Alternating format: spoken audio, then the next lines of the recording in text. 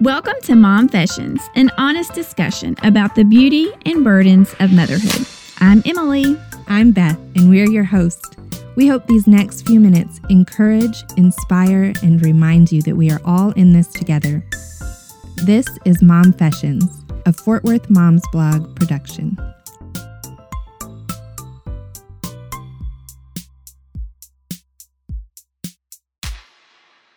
Episode 15. Mama, break that food shame cycle. Emily, you got to have a really awesome phone call with our friend Laura Anderson. Yes, I did. It was something that we were able to kind of put together, and we figured out how we could record it because it was such a important conversation and something that I definitely wanted to share with our listeners. So Laura is a therapist? Yeah, she is actually she is a mom friend of mine for several years now. Also, a counselor, a therapist. She has had an emphasis in kind of intuitive eating and helping women think through really kind of the why of maybe like their dieting. I mean, kind of what she calls the shame cycle that we often have with food. And I've heard her talk about it before, just in like our friend circles. And then she ended up writing an article for Fort Worth Moms in 2019. And it just struck a chord to me. And as I was like seeing a lot of things popping up on my social media feed about, trying new diets and new fads and making commitments to get in shape and do all these things. I just thought, now might be a really good time to try to connect with her and us have a real like deep heart to heart about this whole intuitive eating thing and how like so much of our dieting has to do with control and really lies that we're telling ourselves. So yeah, I was able to connect with her on the phone and we recorded it. So I'm excited to be able to share with our listeners. That's awesome. I'm really excited to get to drop in on this because for me, this is a really hard topic. Yeah, it's hard for everybody. Oh, yeah. It is. We all think that, oh gosh, it's just me. Like I'm so messed up inside. But no, I think every woman who listens to this is going to be like, yes and amen. Because body image is such a thing. And for moms, our bodies go through so much transformation. Yeah. Even after having kids. Oh, yeah. Like, and I've just kind of age. Exactly. I've kind of hit that point where it's like all of a sudden, all of my like soapbox of like help your children to love their bodies by loving your own kind of thing. It's been a struggle this year. So I remember reading her article and being so encouraged by it. I'm hitting a different age. My hormones are doing different things. Mm-hmm. My body is changing. And I'm like, this may be a new normal. I don't know how I feel about it. Right. So I think it'll be encouraging not only to me, but to all of the moms who get to drop in on this call. Okay, great. Let's listen. Sounds good. Okay, Momfessions listeners, I am chatting with my friend Laura Anderson, who is a few states away from us right now, and we are really excited that we figured out how to record this and to be able to share it with y'all. So without further ado, I want to say hello and welcome to my friend Laura Anderson. Hi, Thank you all for having me. Yay, we're so glad that you're here. Okay, Laura, can you let everyone know a little bit more about yourself? Yes. Well, I'm so happy to be chatting with y'all today. And I must confess that I am sadly no longer a Fort Worth mom. I know. Because we just moved to Nashville over the summer. But I had my babies in Fort Worth, so I will always be a Fort Worth mom at heart. Yeah. And my husband and I have 3 girls, twin 7-year-olds and a 4-year-old. And we moved to Nashville to just be closer to family. And my husband was hired on as a pastor at a local church here. And I am excited to be working as a part-time counselor at Midtown Nashville Counseling. And so we're thrilled to be here, but just very much in transition still and missing Fort Worth a lot too. I asked Laura to join me and kind of get her permission to be able to record this conversation. really based upon an article that she wrote for Fort Worth Moms a few months ago. And it was on intuitive eating and food shame cycles. And honestly, it has stuck with me for months for two reasons. One, because when she wrote the article, I happened to be really dieting for the first time in my life. And I signed up for one of those programs, super popular. I'm counting calories and points and exercise minutes and steps and all that stuff. And I did it for a few months, and I really, to be very honest, I struggled the entire time with this internal voice saying, why are you doing this? And I never came up with a great answer. I just thought that I should, because my body was changing. It did not look or feel the same way that it did a few years ago. And I thought, well, okay, now's the time that I need to try to take control and do something about this. And the second reason why I also loved the article so much, and Laura, why I wanted to invite you to chat with us, is because this is a really new concept. Nobody has told me this before. And I just wanted to be able to share that with our listeners too. Well, sometimes we diet or restrict foods for really good and necessary reasons, like food allergies or intolerances or medically advised diets. So I kind of want to set those categories aside for this conversation, because they're good and necessary reasons as well. Absolutely. And then other times we diet for all kinds of reasons. So like you said, it can be cultural. I'm supposed to, everyone else is. Mm-hmm. Maybe the diet is purportedly healthier, which if you ask nutritionists, a lot of these trendy diets aren't actually even that beneficial for your health. And in fact, one of the trendy ones right now causes drastic increases in cholesterol. Probably we want to lose weight. But my hunch is that if we dig a little deeper, even more than we want to change our weight, we want to secure the feeling of control. Yeah. And we want to ward off that feeling of shame. I think that feeling of being out of control in any part of our life is almost unbearable to us. And so when we feel it, rather than sit in it or reflect on it, we want to manage it with the plan. Yeah. And we want rules to make us feel safer. And even though I would argue that, well, in the short term, that it's a great solution, for most people, it's not a working long-term solution. Yeah, it's too hard. As I was kind of going through my own journey with this, something that I started to realize that hadn't occurred to me before is that we have a really intimate relationship with food, like any person does, even if they know it or not.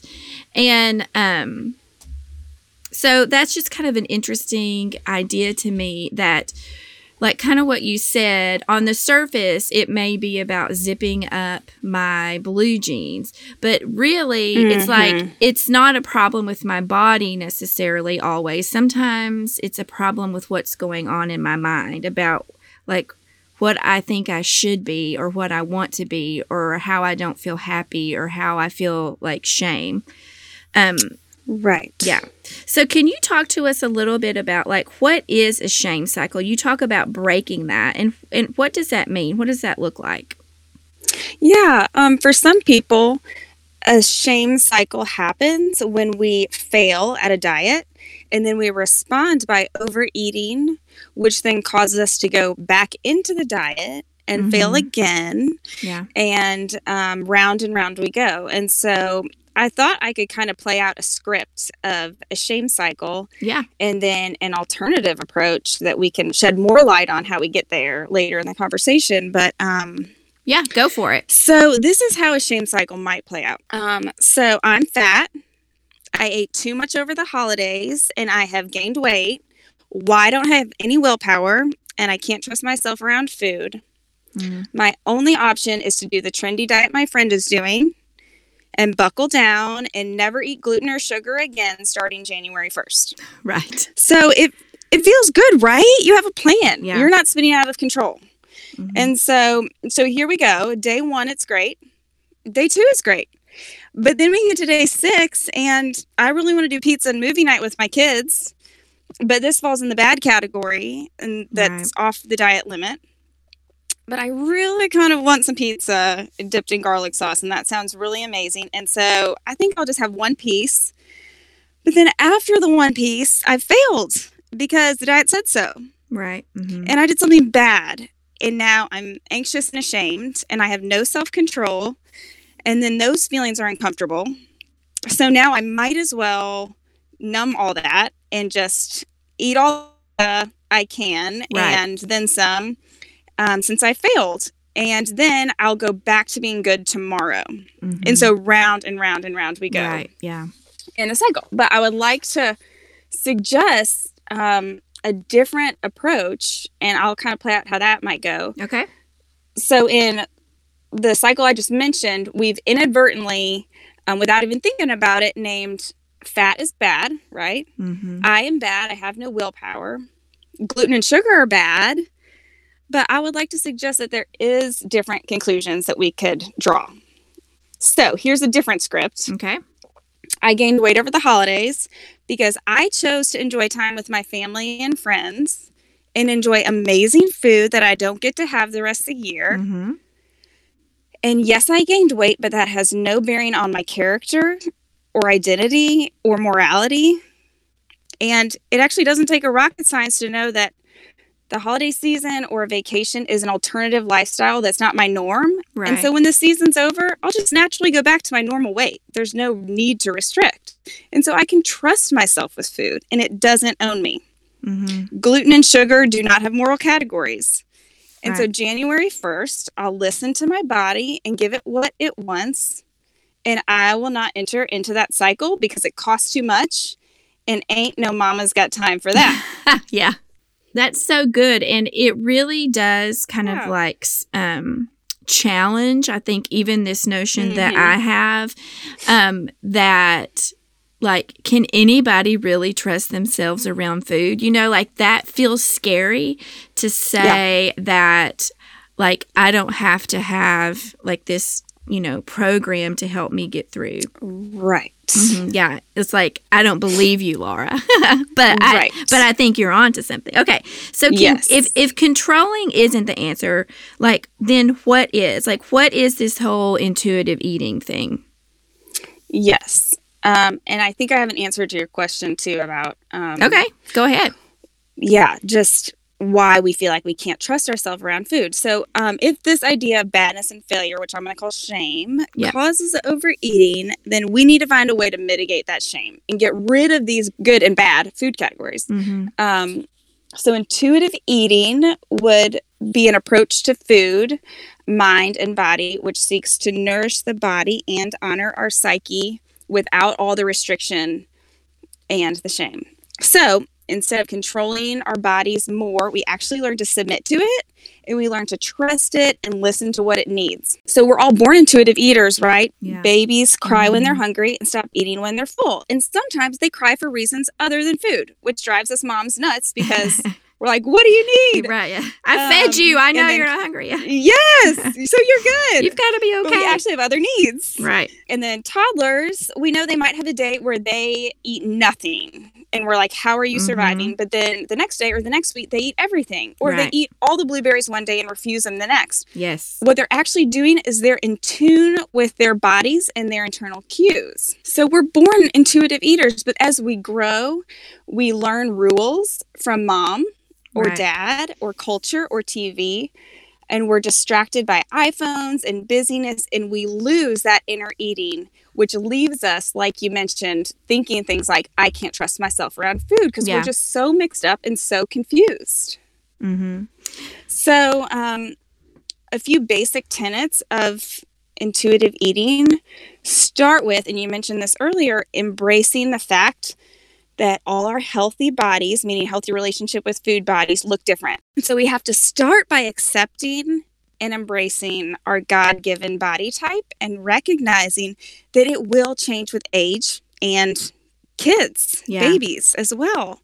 And I know that's easier said than done, Yeah, it is. but that's kind of where we need to start. Yeah, absolutely. I know, like something you said triggered one of the moments when I was doing my whole kind of like dieting thing and, you know, trying to lose a certain number of pounds. that I honestly do believe that we were having, it's the exact scenario, the pizza night, and we were going to watch a movie with our girls. And my oldest said, just didn't like even think about it. She just like said to me, well, like, can you have that? You know, like she's kind of asking me. Yeah. And it was sort of like, it was the comments and stuff that I was getting from them, from what they were like watching me do, that really kept bothering me the most, you know? And I was like, absolutely. At the end of the day, I decided that this wasn't what I wanted. I mean, just to be real honest, I didn't want to model that for my girls. Sure. And I answered her, yes, I could have this, and I was going to, you know. And then, like, I was trying to think, if I'm looking at the, 35-year-old Anna Zane, is this the choice that I want her making for herself if she feels like she's put on weight? And the answer is no. I don't want that for her. Like, there is this like mental hurdle that we have to get over of, I am getting older and my body isn't gonna look the same. Yeah, but it's so crazy how much of that mindset then drives the decisions that I'm making. Right. And it's hard because we really don't talk about it that much. No. We really don't talk about struggling with aging and our bodies changing and things sagging, and we just don't really talk about it, but it's hard. Yeah. It really is. And just naming that it's still beautiful, that's kind of the things like, yes. I feel like my beauty is going away. Like my body is changing and I'm not as beautiful. Like I'm not going to be as desirable to my husband. My daughters aren't going to think that I am as beautiful as I was. But right. It's a pile of, what? It isn't true. Right. Yeah. Absolutely. Okay, so what else would you tell someone who is interested in intuitive eating? Like, what does a day in the life of Laura Anderson look like if you're practicing intuitive eating? So we honor our hunger, which means listening to our body and trusting it. And this does take a lot of time and practice, but you'll notice that your desires start to balance out. And it takes listening to what else your body might be needing other than food. So rest or Advil or a walk. And so it really takes time to slow down and really reflect. And that's hard, especially as busy mamas, but we don't do it perfectly, and that's okay. Yeah. You can fail at intuitive eating. It is allowed. Right. And then also respecting our fullness. So this is where the limit comes. It's not a free-for-all, which I feel like it gets a bad rap for it's just a free-for-all, but it's a limit, but it's an internal cue limit as opposed to an external cue limit, which is the rules and the diet. And so we try to pay attention to that feeling of being satisfied. Right. And then we don't need to overeat because we don't have the lingering feelings of deprivation, and because we're satisfied, and we know that we're free to enjoy anything we're craving once we notice our hunger cues kicking back in. For my personal relationship with intuitive eating, I struggled with bulimia in college, and so I know the shame struggle, the whole cycle, all the things very well. And I know what it is to be constantly preoccupied with food and body thoughts. I know what it is to be hopeless. I remember thinking I'll never be free to trust myself around food again. I remember thinking I was addicted to sugar, and I could never eat it again. But almost like it was a drug or something. Yes. Yeah. Yes. And I mean, there's lots of people who will tell you that it's true. So it's confusing. Right. But I am here to tell the tale that I feel totally free from that struggle.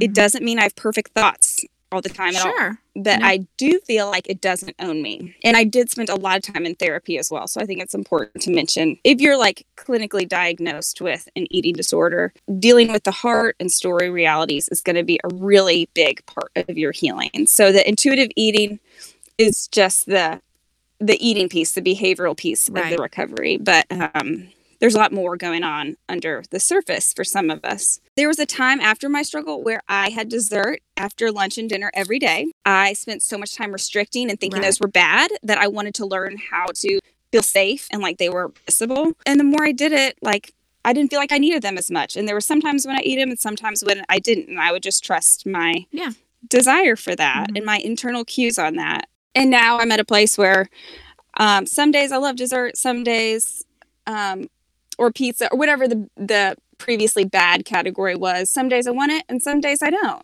And just learning to trust my body there. And so I think gratitude and enjoyment and mindfulness really helps with feeling satisfied. And that satisfaction idea really helps us with just moving on with our day. Yeah. Kind of like an infant. Right. Once they're fed and they're satisfied, they can move on. They're not preoccupied. Yeah. You know, so that idea of like listening to your body, eating what you want, enjoying it, feeling satisfied, and then getting on with life. That's kind of how I use intuitive eating in my life and in my story and my past and then today as well. I think it has great applications to parenting as well. You know, I was doing like preparation for this podcast and like we had a discussion about it at the dinner table last night. And like I have tried before I knew anything about this, like I have tried not to make food good or bad for my kids. And there really isn't anything too much that is restricted. But we talk about like moderation, you know, that's something like we talk about a lot. Because in school, my oldest one has been taught the like healthy and unhealthy. So they've categorized things for her, even though she might not have got that at home. Right. And so even last night, she made a comment, something about, well, you can't eat like too much of that because it would be bad for you. And it was, I think it was goldfish. Like, you know, we dish out some goldfish around here. Sure. Yeah. And so I said, well, you know what? Actually, that is true. If all you ever ate was goldfish, like that wouldn't be what your body needed, right? I said, but also if all you ever ate were carrots, that would be just as harmful to your body. You know? That's great. Yeah. So it's not like, I'm listening to what you're saying, Laura. I like, it's sinking in like to my head. And I think that it's almost kind of like this breath of freedom that we need, but are kind of scared to take. But, you know, it is scary. Yeah. Totally. It feels like a free fall. Right. It is like, I understand that y'all might think I'm crazy and that I don't know what I'm talking about. You're not. But don't knock it till you try it. Right. And it does take time because if you've been practicing these rules for 20 years, that path is well tread. And so you have to dewire and rewire your brain. And it takes time, but it really is true. And I would like to mention that there's been over 100 studies on intuitive eating.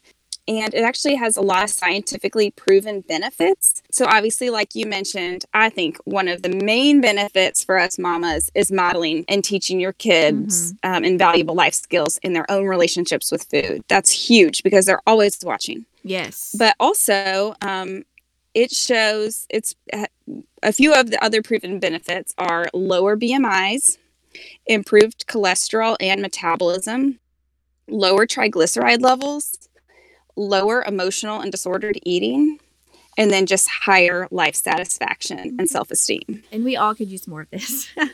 Yes. So I know it's scary, but I think it's worth it. Yeah, I mean, the diet mentality costs us too much. Yeah. I mean, we can see modeled in our little infants and our toddlers how like intuitive eating works. They're not preoccupied. You know, this is not taking up all their thought life space, and they're not going in and out of the cycle all the time and yo-yo dieting, and that's exhausting. It is. We don't have time for all that. Okay, Laura, thank you so very much for calling in all the way from Nashville, Tennessee, and chatting with us. I think this is like It's a mega important conversation, and I'm so glad that we had it.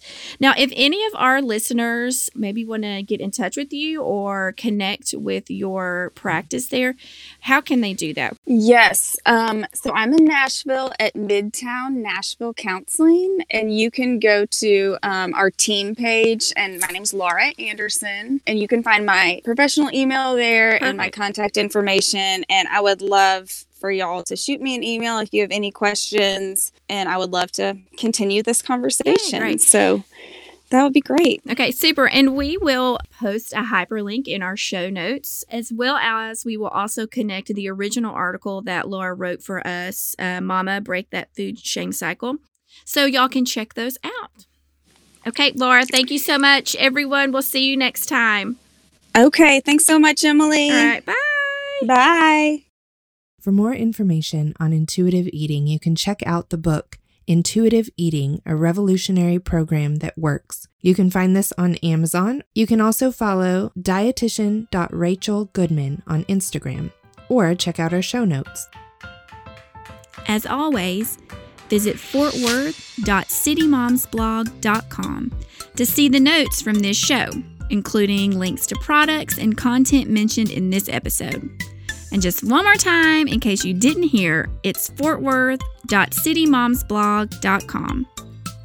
Fort Worth Mom's Blog.